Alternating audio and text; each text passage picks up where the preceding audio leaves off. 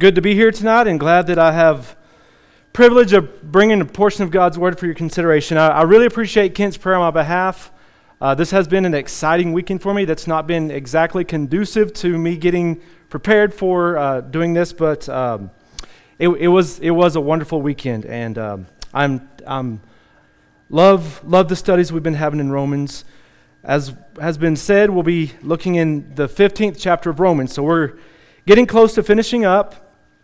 Titus will have, Lord willing, Romans 16 next week to completely finish us up. So to start off, what I want to do is I want to go back and look at something from Romans chapter 14. This is something that obviously Jackson talked about, and I think that this verse is just so important, and it's just something that if we can get and understand, it would help so much in us working as a congregation. So in Romans 14, verse 20, Paul said this: "Do not destroy the work of God for the sake of food." Do not destroy the work of God for the sake of food.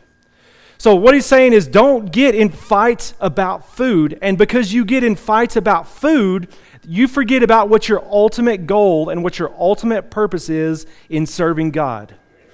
Do not let food get in the way of what God needs to be done here on this earth. So if you want to eat meat, if you don't eat meat, don't get into fights about that. Keep your mind focused on what's right and stay united. I like the way Jackson said this last week. Basically, he said this: don't die on the wrong hill or the wrong hills. Don't say, okay, this is a pet peeve of mine. I'm going to get on this one and I'm going to die on this hill. I don't care who's mad at me. I don't care what.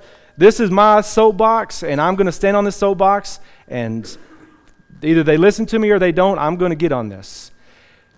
We should not do that.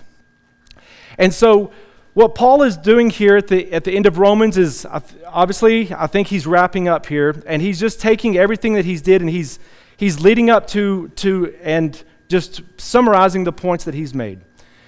We've seen through Romans that the Gentiles, that they failed. We see that the Jews, that they failed. We're going to talk more about this as we go through here. We see how we all failed. It doesn't matter what nationality we are. It doesn't matter if we were born into a lot of money, if we weren't born into a lot of money. It doesn't matter if we have a lot of education, no education. It doesn't matter. There's no thing that sets us in one side or the other. We all have failed. And that's what Romans teaches us. But it also teaches us that God is righteous and that God is perfect. And that if we will approach God in true faith, He is approachable. And that He wants us to come to Him. And the way, obviously, that we get to Him is through Jesus Christ. And everybody has the ability to approach Jesus Christ regardless of who they are. So, Romans 15, I guess, could be split up in a lot of different ways. This is the way I'm going to kind of look at it. Verses 1 through 6 is going to talk about bearing with one another. It's going to talk about the strong and the weak. So, really, Romans chapter 14 should have been a few verses longer, and Romans 15 should have been a few verses shorter, because I think all that really ties in with Romans 14. Then in verses 7 through 13, he's going to be talking about the Jews and the Gentiles worshiping together. Verses 14 through 21, Paul is going to talk about him preaching to the Gentiles from Illyricum to Jerusalem. And then in the last fourth of it, or whatever, verses 22 through 33, he's going to be talking about going to Jerusalem and then potentially coming and seeing them in Rome. So the way I'm going to do this tonight is there's 33 verses. There's no way to get in, too deep into all 33 verses. So what I'm going to do is I'm going to read half of the chapter. And then just kind of dissect that half, and then I'll read the second half and then dissect that part. So let's start here. We're going to read verses 1 through 13. Romans chapter 15. So Paul says this: "We then who are strong ought to bear with the scruples of the weak, and not to please ourselves. Let each one of us please his neighbor for his good, leading to edification. For even Christ did not please himself, but as it is written, the reproaches of those who reproached you fell on me. For whatever things were written before were written for our learning, that we through patience and comfort of the Scriptures might have hope. Now may the God of patience and comfort grant you to be like-minded toward one another according to Christ Jesus, that you may with one mind and one mouth glorify the God and Father of our Lord Jesus Christ. Therefore receive one another just as Christ also received us to the glory of God. Now I say that Jesus Christ has become a servant to the circumcision for the truth of God, to confirm the promises made to the fathers, and that the Gentiles might glorify God for his mercy, as it is written, for this reason I will confess to you among the Gentiles and sing to your name. And again he says, rejoice, O Gentiles, with his people. And again, praise the Lord, all you Gentiles, laud him, all you peoples. And again Isaiah says, there shall be a root of Jesse, and he who shall rise to reign over the Gentiles, in him the Gentiles shall hope. Now may the God of hope fill you with all joy and peace in believing, that you may abound in hope by the power of the Holy Spirit. Okay, so verses 1 and 2, we see here the emphasis is going to be on him talking about the strong bearing with the scruples, and we'll talk about that in a second, of the weak. So we're talking about the strong versus the weak here. The one thing we have to realize in this when we talk about bearing with the scruples of the weak, whenever you think about strong and weak, first of all, whenever he's talking about the weak, Paul does not mean that at all in any way in a derogatory way. It's not like he's trying to cut anybody down at all. That is not his purpose. The purpose is, in talking about the strong versus the weak, is for us to realize that we're all on a spectrum. Whenever we come to know Christ, when we're first there, it's just the fact of the way the world works, the way humans work, the way God designed us, is we know a little bit, and he expects us to work with what we know, but we only know a little bit. And as you learn more and more, you just become stronger. It's just like the analogy is used throughout the Bible a lot. You have babies who drink milk, and then as you get older and older, you eat stronger and stronger food till you can eat, steak, to where you can take that in. And again, that's not saying something bad about anybody. It's just recognizing and understanding that we're all, when we're following Christ, we're all getting and understanding more and more and more, headed towards being like Christ, although we know we'll never be there. But that's just the nature of the way this works. So the main thing to remember in all of this is that there is a delicate balance. There's a delicate balance. And that balance needs to be achieved by our love of God's word and unity. If we're focused on my rights, well, the Bible says this, and if I can have that, it's mine. I don't care what anybody else says about that. If we're just focused on what is best for me, then there's going to be problems. And that doesn't matter if we're strong or weak. If whatever category we're in, there's going to be problems. And if that's our mindset, if that's the way we approach everything, there's going to be problems. But if we approach it from another perspective and say, I love God, I love his word, and his word teaches us that he wants there to be unity, and not only do I know that God wants that, but I want it as well.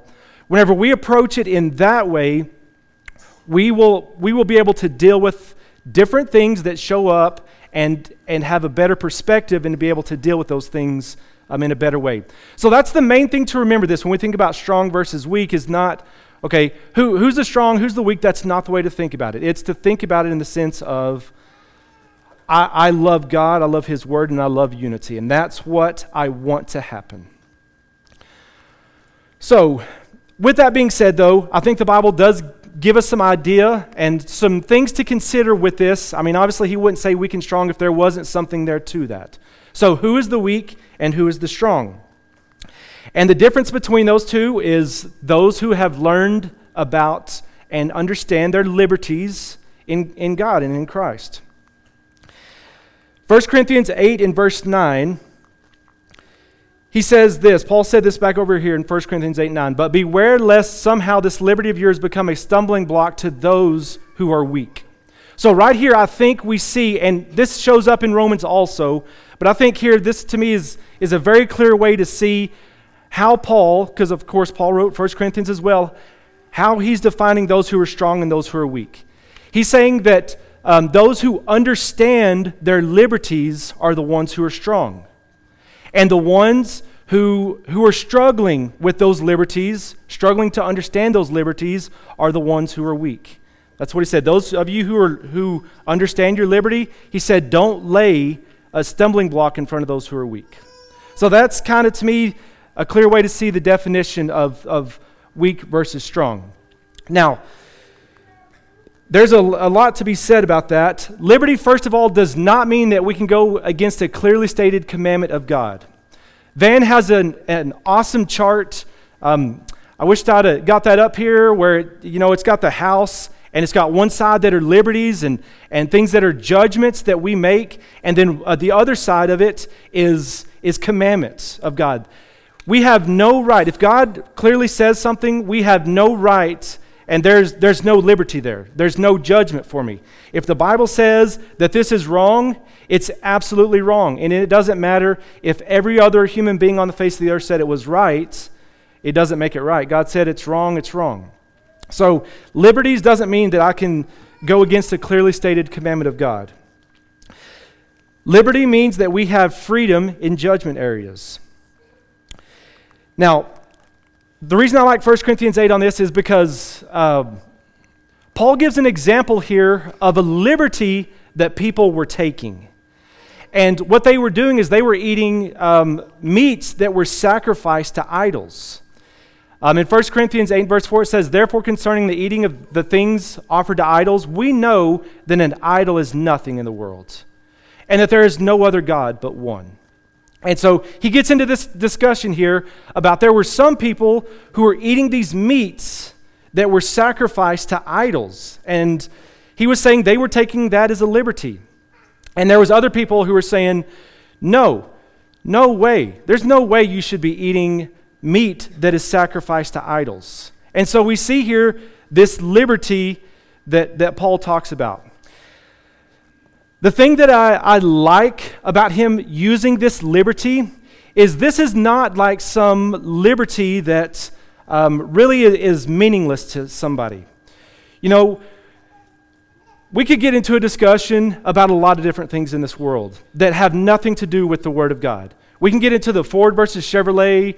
We could get into the Stratocaster versus Telecaster. We get into all kinds of different debates that mean nothing. God's Word is going to say absolutely nothing about those things.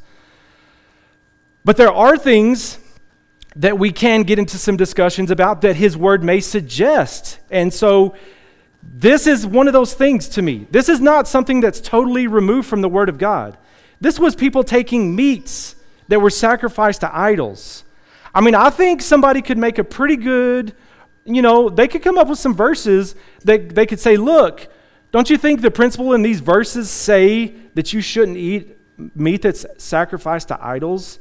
So whenever Paul gave us an example of a liberty, he didn't just give us something that was totally separate from the Word of God. It's something that would be something that some people might get upset about.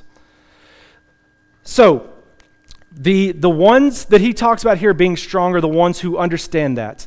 And so this is to me, this is kind of the difference between those who are strong and weak. And I'm just going to read this, I guess, so I can get my words right here. Are there some of us who have never thought, or this is Paul thinking about this, okay? He's saying, basically, there's some of us who have never thought a physical stone as anything other than a human carving of a stone. So I'm talking about like these idols, okay? You have this idol that's carved out of stone. And he's saying there's some of us who never thought that stone that was carved to this god or whatever, we never thought of it anything but as a silly stone that was cut out to some false whatever, imagination of somebody. So to that person, that idol means nothing and has never meant anything. So he's saying it has always been something that we just made fun of, basically. And so what he's saying back in verse 4 here is he said, we know that idol is nothing in the world. He said, growing up, I never regarded idols. He said, growing up, that was never a problem for me. I never thought of that as being anything. He said, so we know that this idol's nothing in the world. And he said, we know that there's no one God but one. And so he's saying, I've never struggled with worshiping idols. Okay, so what he's saying is those who are in this case, and whenever they eat this meat sacrificed to this idol, it means nothing to them. This meat that was sacrificed to them, they're like, well, I mean, these people said they were sacrificing this to this stone, but that doesn't mean anything. So to them, it was a liberty. They could eat that meat. It didn't mean anything. It didn't violate their conscience or anything. Okay, so on the other hand, you have a person maybe who did grow up in this situation, who did grow up in the secular culture, I guess you could say in that sense, and they maybe as they were growing up, they did regard that idol as something. And so to them, and maybe now at this point they were true worshipers of God, but maybe in the back of their mind from the past, they still know and they still think about the things that they thought of whenever they were sacrificing to those idols. It's going to be a lot harder for that person to separate those things out. And so this person may be the weak person who says, I grew up regarding this idol. Now I've walked away from that idol. I don't want anything to do with it. I'm not going to eat this meat that's sacrificed to it because it brings up memories maybe that I've had in the past. And so this is the person who says, okay, whatever. I don't know if that's I don't know if really that's a liberty or whatever, but I'm just not going there. And so we can see here in this situation these two people. The one who never regarded the idol, they ate that meat and said, it doesn't mean nothing to me. It's just meat. It's just something that God gave to us. And the other person says, I don't know. That's hard for me because that's the way I grew up, and so it's harder for me to separate that out. You know, I don't want to be too much with this, but you know, if you think about people who've gone through war and they have PTSD, I've heard of this. A lot of times, you know, a person in that situation, a lot of times when they hear fireworks, it triggers things in them. And that person may know full well it's a firework. They may know exactly it's a firework. But just hearing that sometimes triggers stuff in them. And to me, this is just the same idea of this. It's like they may know in their mind what it is, but it just brings back like these memories that are just stuck in there. And so this is, again, just trying to set this up as the difference between those who are weak and those who are strong. And again, it's not saying anything derogatory about the weak. It's just saying that that's where they are. So again, the thing that needs to be realized in this is that there's a delicate balance that has to happen between the strong and the weak. Okay, so I want to consider the extremes real quick. So let's say, and I didn't know how to say this, so I'm just going to say the pseudo-strong, the ones who think they're strong but not really strong, okay? So if you have the pseudo-strong, this is the person who understands their liberties, but they selfishly hang on to it at the costs and not considering the position of another person. So this is like the person, okay, we'll take 1 Corinthians 8, this person who's eating this meat sacrificed to these idols. And he has that meat and he says, that idol's nothing. I know that idol's nothing. It's just a silly carving. There's only one true God. And so this meat, we can eat this meat, no problem. And his brother's over there saying, I don't know about this. And the guy who's about to eat the meat says, I don't care what you have to say about this. I'm going to do what I want to do because I know this is right. I know this ain't nothing. You can go do whatever you want to. I know my rights, and I'm going to eat this meat. That's on that side. On the other side, you can have the weak who use their past and things that they're hung up on to hold people hostage and to not allow them to live in their liberty that they have. And again, these are the two extremes, and we have to be careful that we don't get into either one of those extremes. But it's very clear, though, okay? It's very clear in this that the bigger burden is put on those who are strong in the situation. And I think part of that is because possibly the strong maybe be able to see it from both points of view. You know, the strong person may be the person, maybe, who a long time ago did worship idols, turned away from idols, has been serving the true God, and maybe has lived there for long enough to where they have finally worked through all the stuff in their mind, and they finally say, I know now, and I have no tie back into any feelings of anything about this idol anymore. I know that's nothing. And now maybe they do allow themselves the liberty to eat that meat. And so that person now can see it from both points of view. And I think that's why maybe the bigger burden is put on them, is because they've been in the weak spot first, and then they've moved into the stronger position, and so they can see it from both perspectives. And so maybe that's why the bigger burden here is put on those who are strong. And I mean, I guess for the other obvious reasons as well, but I think that's probably part of it. Sometimes, I shouldn't put that as an exclusive statement, but sometimes the weak may be able to only see it from their point of view. And so it takes the stronger to deal with that. Okay, so the word scruples here, and I promise you, I'm not going to take this long for the rest of it, I promise you. So the word scruples here, that's the way the New King James translates this word here in verse 1. We who are strong ought to bear with the scruples of the weak. So I just gave several different translations. Okay, the NIV says failings, the English Standard says failings, shortcomings, weakness, infirmities, scruples, weaknesses. As I kind of studied that, I kind of think weaknesses is probably the better word there. And scruples, I mean, I had to look up the word scruples because I didn't know if that was some kind of cereal or what. I didn't know. So I would never use the word scruples. So weakness. And I heard somebody talking about this and it really made sense. They said they didn't like the word failings because it makes it seem like it's something bad that person's doing. It's not something bad necessarily they're doing. They said that weakness is probably the way to do that. And what it is it's a redundant statement here. Really what he's saying is that you should bear with the weaknesses of the weak. That's really the best way to think about that. The weaknesses of the weak, that we should deal with that. Okay, so the word scruples here from the New King James is from Strong's 771, and it means an error or something arising from the weakness of mind. So, what does it mean that we as the strong need to bear with the scruples or the weaknesses of the weak? And one way I think to do that is that we have to realize that we need to be the adult in that situation. And if you think about that as being adults, I mean, if you've been a parent, you could probably reason through this really clearly with me and probably could give me a lot more ideas on this. But whenever you're the adult, first of all, you have to think on the level above where the others are thinking. And again, that doesn't say that you're better than the other person. That does not mean that at all. It does not mean that. Because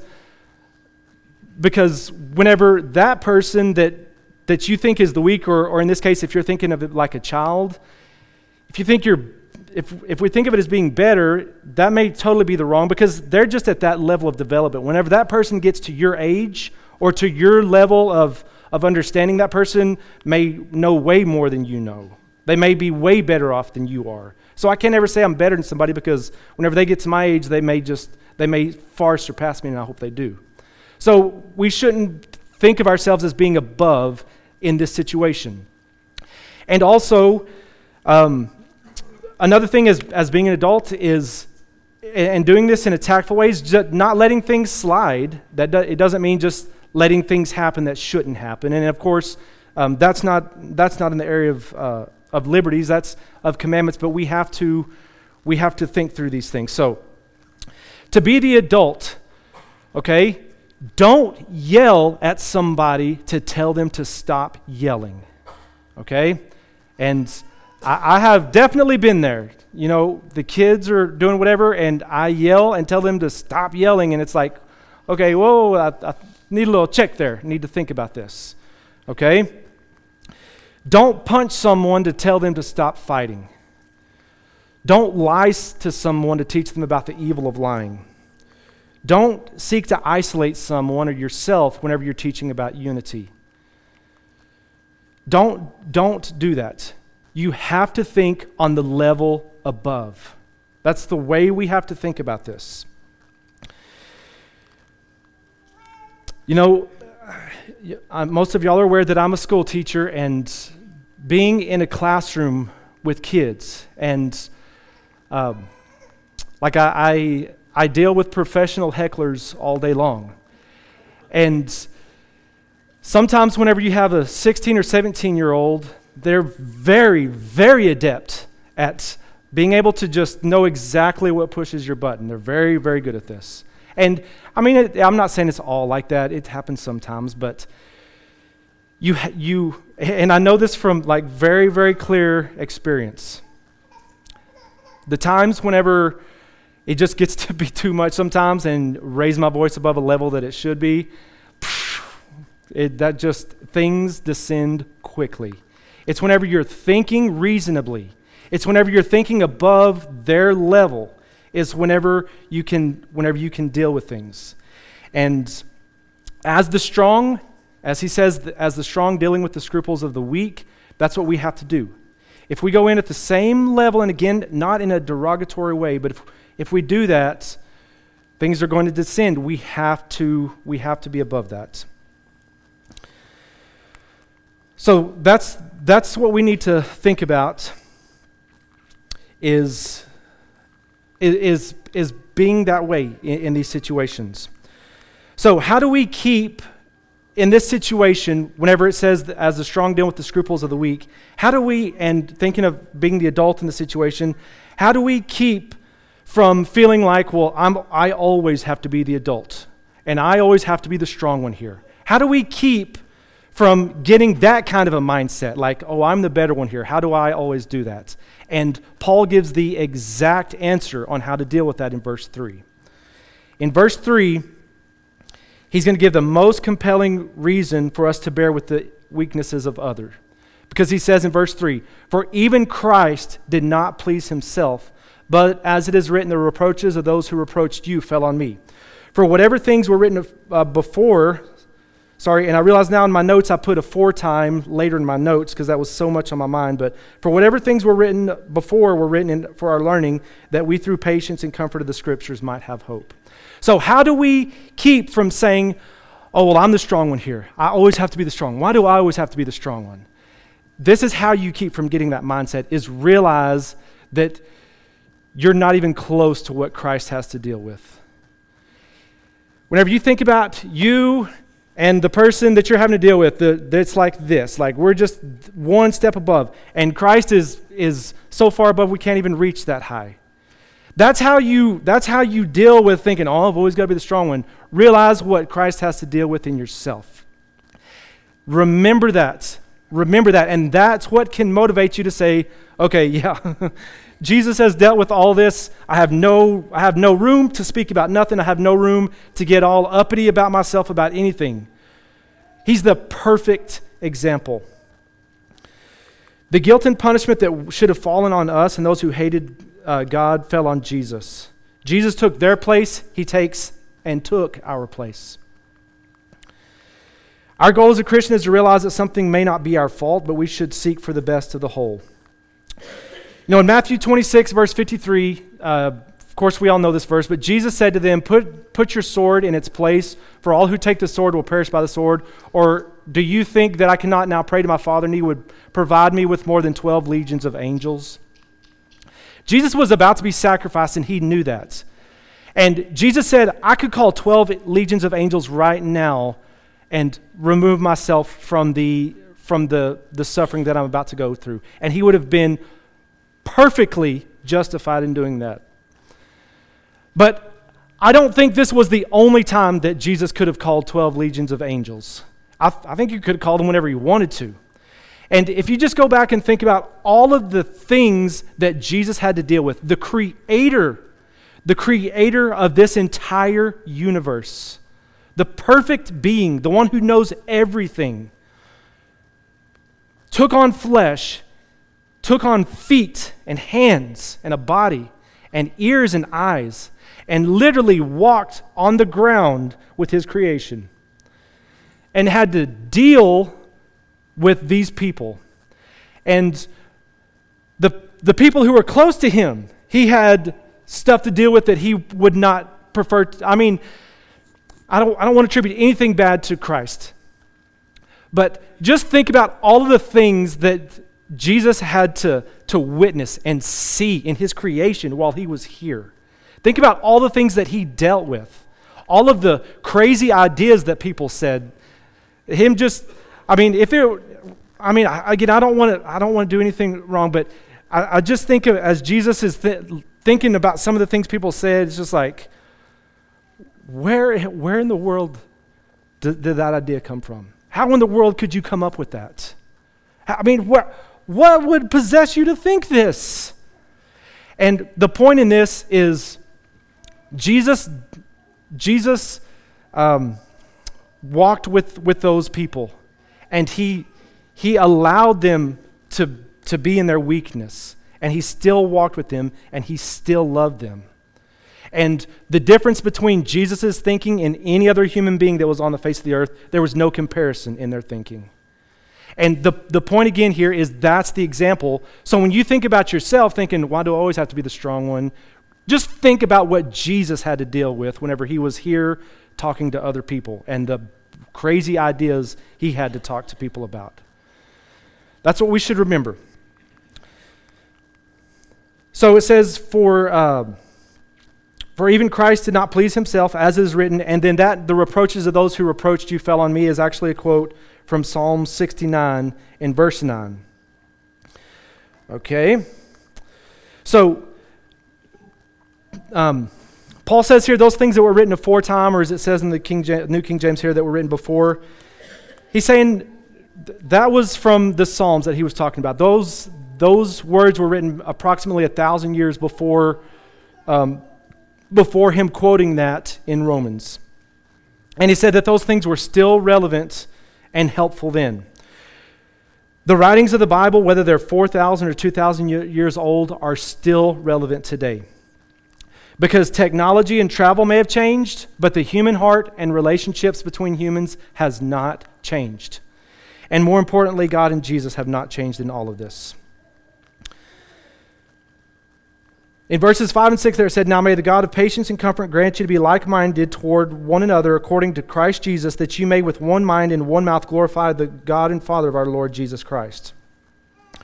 So what's going to happen here in this second part is Paul is going to be quoting from a bunch of Old Testament scriptures. And he's going to show that God always planned on including the Gentiles, which these verses are very good that we're about to be, well, they all are. This is definitely the one good thing I like about New King James is the way it shows quotation of scriptures. And I just wanted to show the formatting here. I love how it does this because then that way you know it doesn't always do this, but a lot of times when it quotes from Old Testament passages or whatever, it does the indenting thing and where you can see clearly what's being quoted here. Okay, so verse 7, he says, therefore receive one another just as Christ also received us to the glory of God. So God through Jesus took you in. Okay, that's what Paul is telling these people. And he's talking to both of them. And he's about to be talking here about Jews and Gentiles. And he said, God took you in all of your filthiness and sinfulness. And he said, you should take each other in the same way God took you in. And he said, you are not, or he's basically showing you're not above your master. You're not above Christ. He took you in. I mean, he took you in. This guy's just as good to get in as you are. So that's the way we should look at it. That's what he's saying here. In verse 8 he says, now say that Jesus Christ has become a servant to the circumcision for the truth of God to confirm the promises made to the fathers, and that the Gentiles might glorify God for his mercy, as it is written. Okay, so the first part of this chapter, and obviously going back into chapter 14, he'd been talking about the strong versus the weak. Now he's jumping over and he's talking about the Jew versus the Gentile. And I think one reason why he's doing that is this, is he's showing that, okay, you've got the strong and the weak here, and you've got the Jew and the Gentile here. And what he's doing is he's showing that those are two separate categories. It's not like, okay, the Jews are the strong ones and the Gentiles are the weak ones. Or vice versa, if it was looking at it from the Gentiles' perspective. He's not saying the Gentiles are the strong ones and the Jews are the weak ones. He's showing that these are two completely different things. And it doesn't matter, a Jew or a Gentile could be in the strong category, and a Jew or Gentile could be in the weak category. I think that's one reason why he's separating this out. But what God is wanting to show here is that God and Jesus are for both groups, therefore Jews and Gentiles. So here's the argument between the Jews and the Gentiles. Okay, and I just found this, and so you got the Jew and the Gentile arguing here. The Jew says to the Gentile, okay, God chose our people a long time ago. Your people weren't included in this plan. Genesis 12, 15, 17 proves it. That's where God promises to Abraham that his people would be blessed. And so the Jew can say to the Gentile, you can look at this in a whole bunch of other passages that prove that God was going to deal with us directly from the direct descendants of Abraham. So the Jew can say that to the Gentile. All right, well, on the other hand, the Gentile can say, well, okay, but he said, you Jews consistently rejected God. Even Jesus said that you rejected them over and over. And you could quote Jeremiah 32, verse 30. He could quote Matthew 23 and verse 37. So the Gentile could say, well, fine, but y'all messed that up over and over and over and over and over and over and over and over and over again. If you read through the Old Testament, you could say over probably 100 different times. Y'all messed it up so many times. And so the Jew and the Gentile have these two things that they can say to each other, and actually both of those two things are true. There's no doubt about that. But what he's saying is those two things are not what matters anymore. What he's saying is, well, it is. All of you've messed up. And so all of you need Christ. All of you need salvation. Your family's not going to get you to heaven. How much money you have is not going to get to heaven. Doesn't matter where you're born, that's not going to get you to heaven. None of that kind of stuff is going to get you to heaven. What's going to get you to heaven is you putting your faith in Jesus Christ and living your life faithfully for him. So the Jews did a terrible thing in rejecting Jesus, but God still wants them now. That's what he says here in verse 8 here. He says he wanted to confirm the promise that was made to the fathers. So Jesus wanted to show that God was for the Jews, that he still loved them. Matthew 15:24 says that he was sent to the lost sheep of the house of Israel. And he shows that he also was going to include the Gentiles. The Gentiles weren't God's chosen people not long ago, but God wants them now.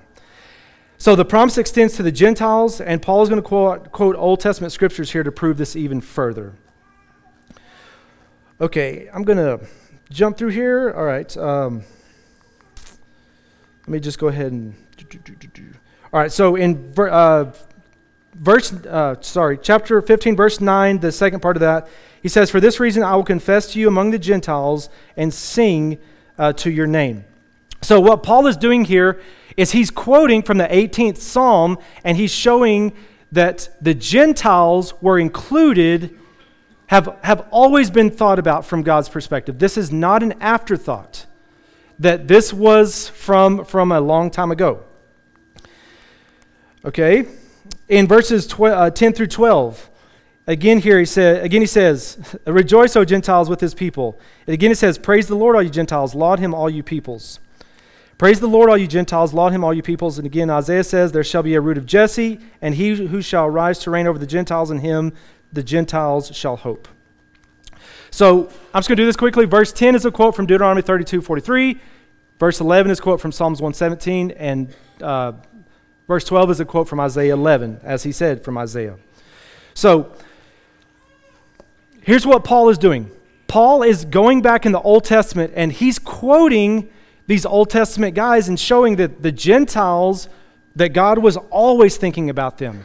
And look, he doesn't just quote from one source.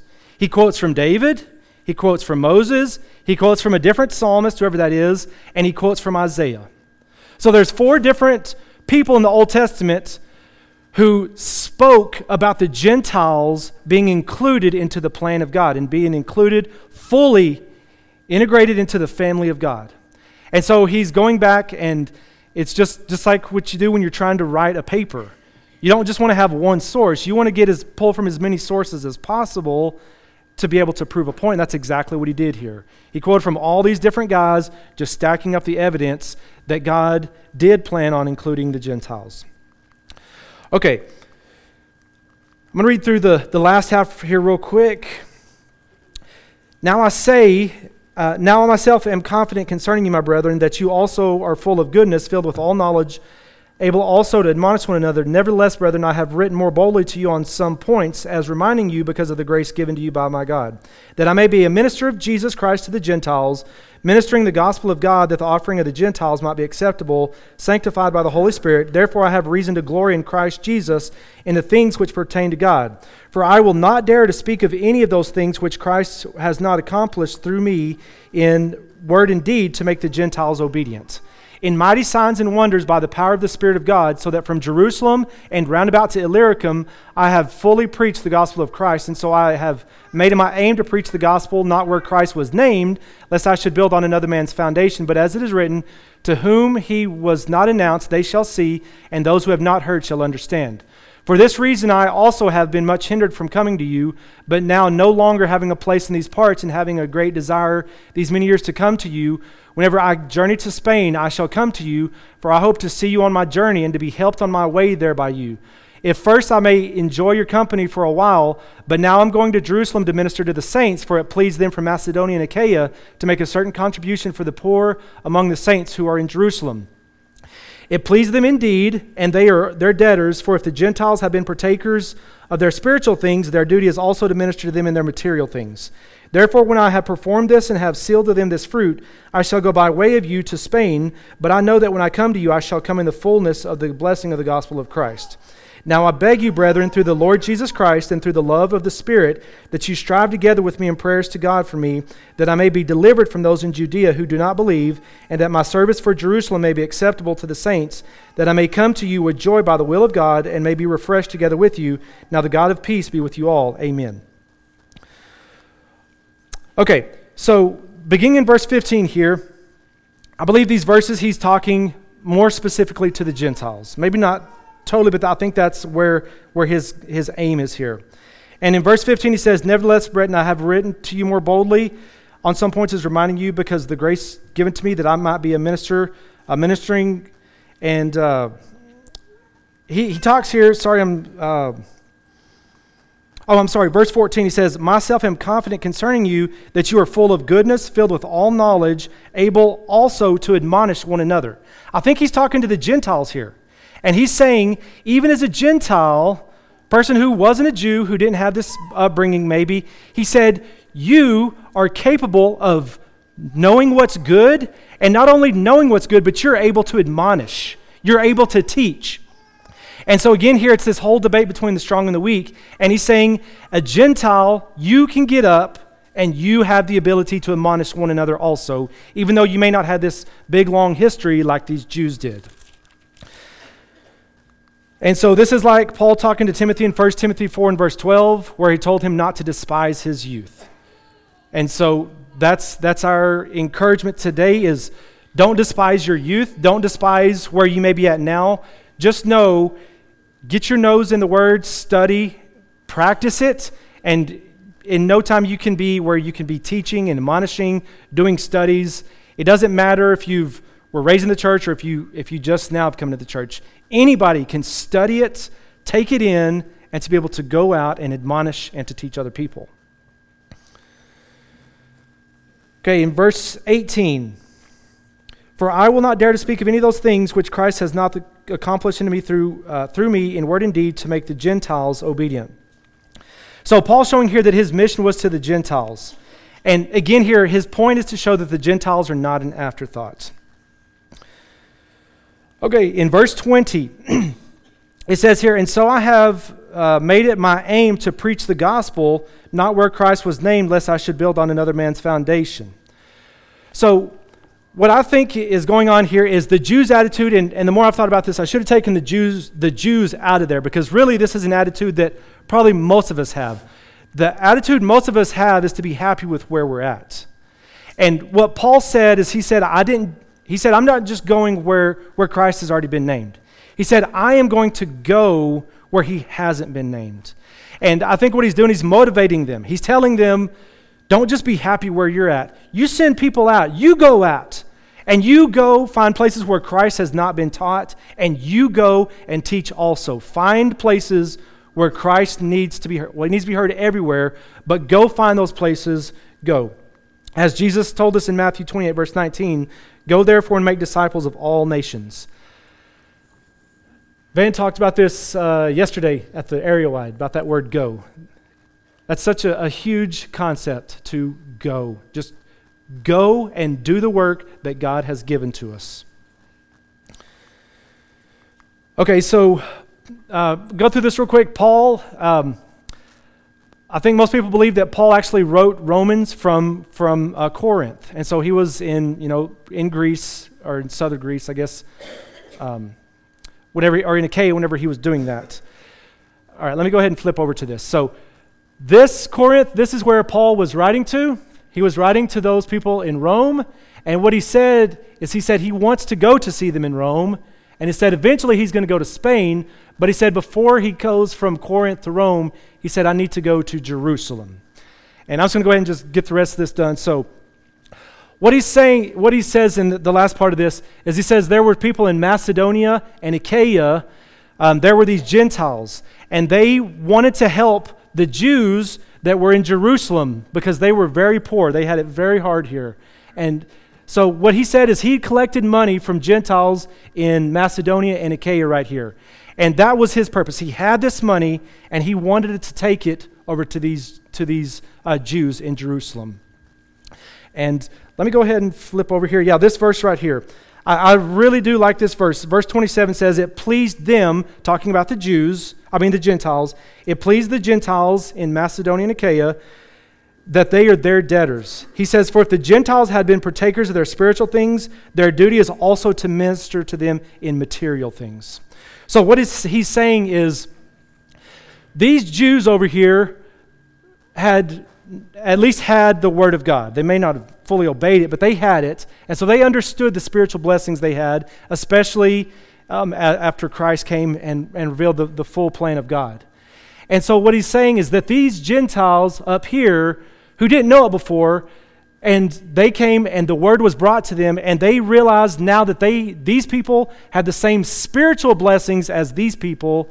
He's saying these people realize that since they got that blessing, that they needed to share in material things with them.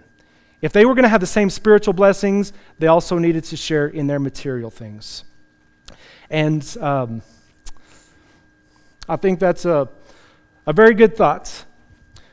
We've all been blessed in God. We've all been blessed in Christ. And whenever we have that blessing together, we should look out for one another. And I was definitely a recipient of that this weekend. In verse 30, it says, and 31, now I beg you, brethren, through the Lord Jesus Christ and through the love of the Spirit, that you strive together with me in prayers to God for me, that I may be delivered from those in Judea who do not believe, and that my service from Jerusalem may be acceptable to the saints. So he's talking about going to Jerusalem to take this money to them. And he says, I want you to pray with me that whenever I get there, those unbelievers will be receptive. And I believe that what's happening here is the journey Paul takes starting in Acts 18, and it talks about him doing some stuff, and as he goes over towards Jerusalem and finally gets there in like Acts chapter 21. And we know as soon as he gets there, he runs into those unbelievers, and they were not kind to him. They threw him in jail, and of course that's how Paul got to Rome, is because he appealed to Caesar in Acts 21 and 22, and so eventually he got shipped up to Rome, and so he did exactly what he said here. He wanted to see them in Rome, and he got to do that by going to Jerusalem, being put in jail, and the Romans shipping him up to Rome so that he could see Caesar there. That's what I have. Like I said, there's so much, and I apologize for going over. Titus, Lord willing, as I said, will be able to wrap us up and get us in Romans 16 next week. If you're here tonight and you've been taught the gospel and you are ready to obey it, you know Jesus died for you, and you know that you need to put your faith in him, you're ready to repent and to turn from your old lifestyle, and you're ready to confess Jesus and then to be baptized with him into death so that you can be raised to walk as a new creature. We want to help you do that tonight. Or if you're here and you're struggling and the prayers from the saints here would lift you up, we'd ask one of either class to come to the front and sit on the front pew as we stand and sing.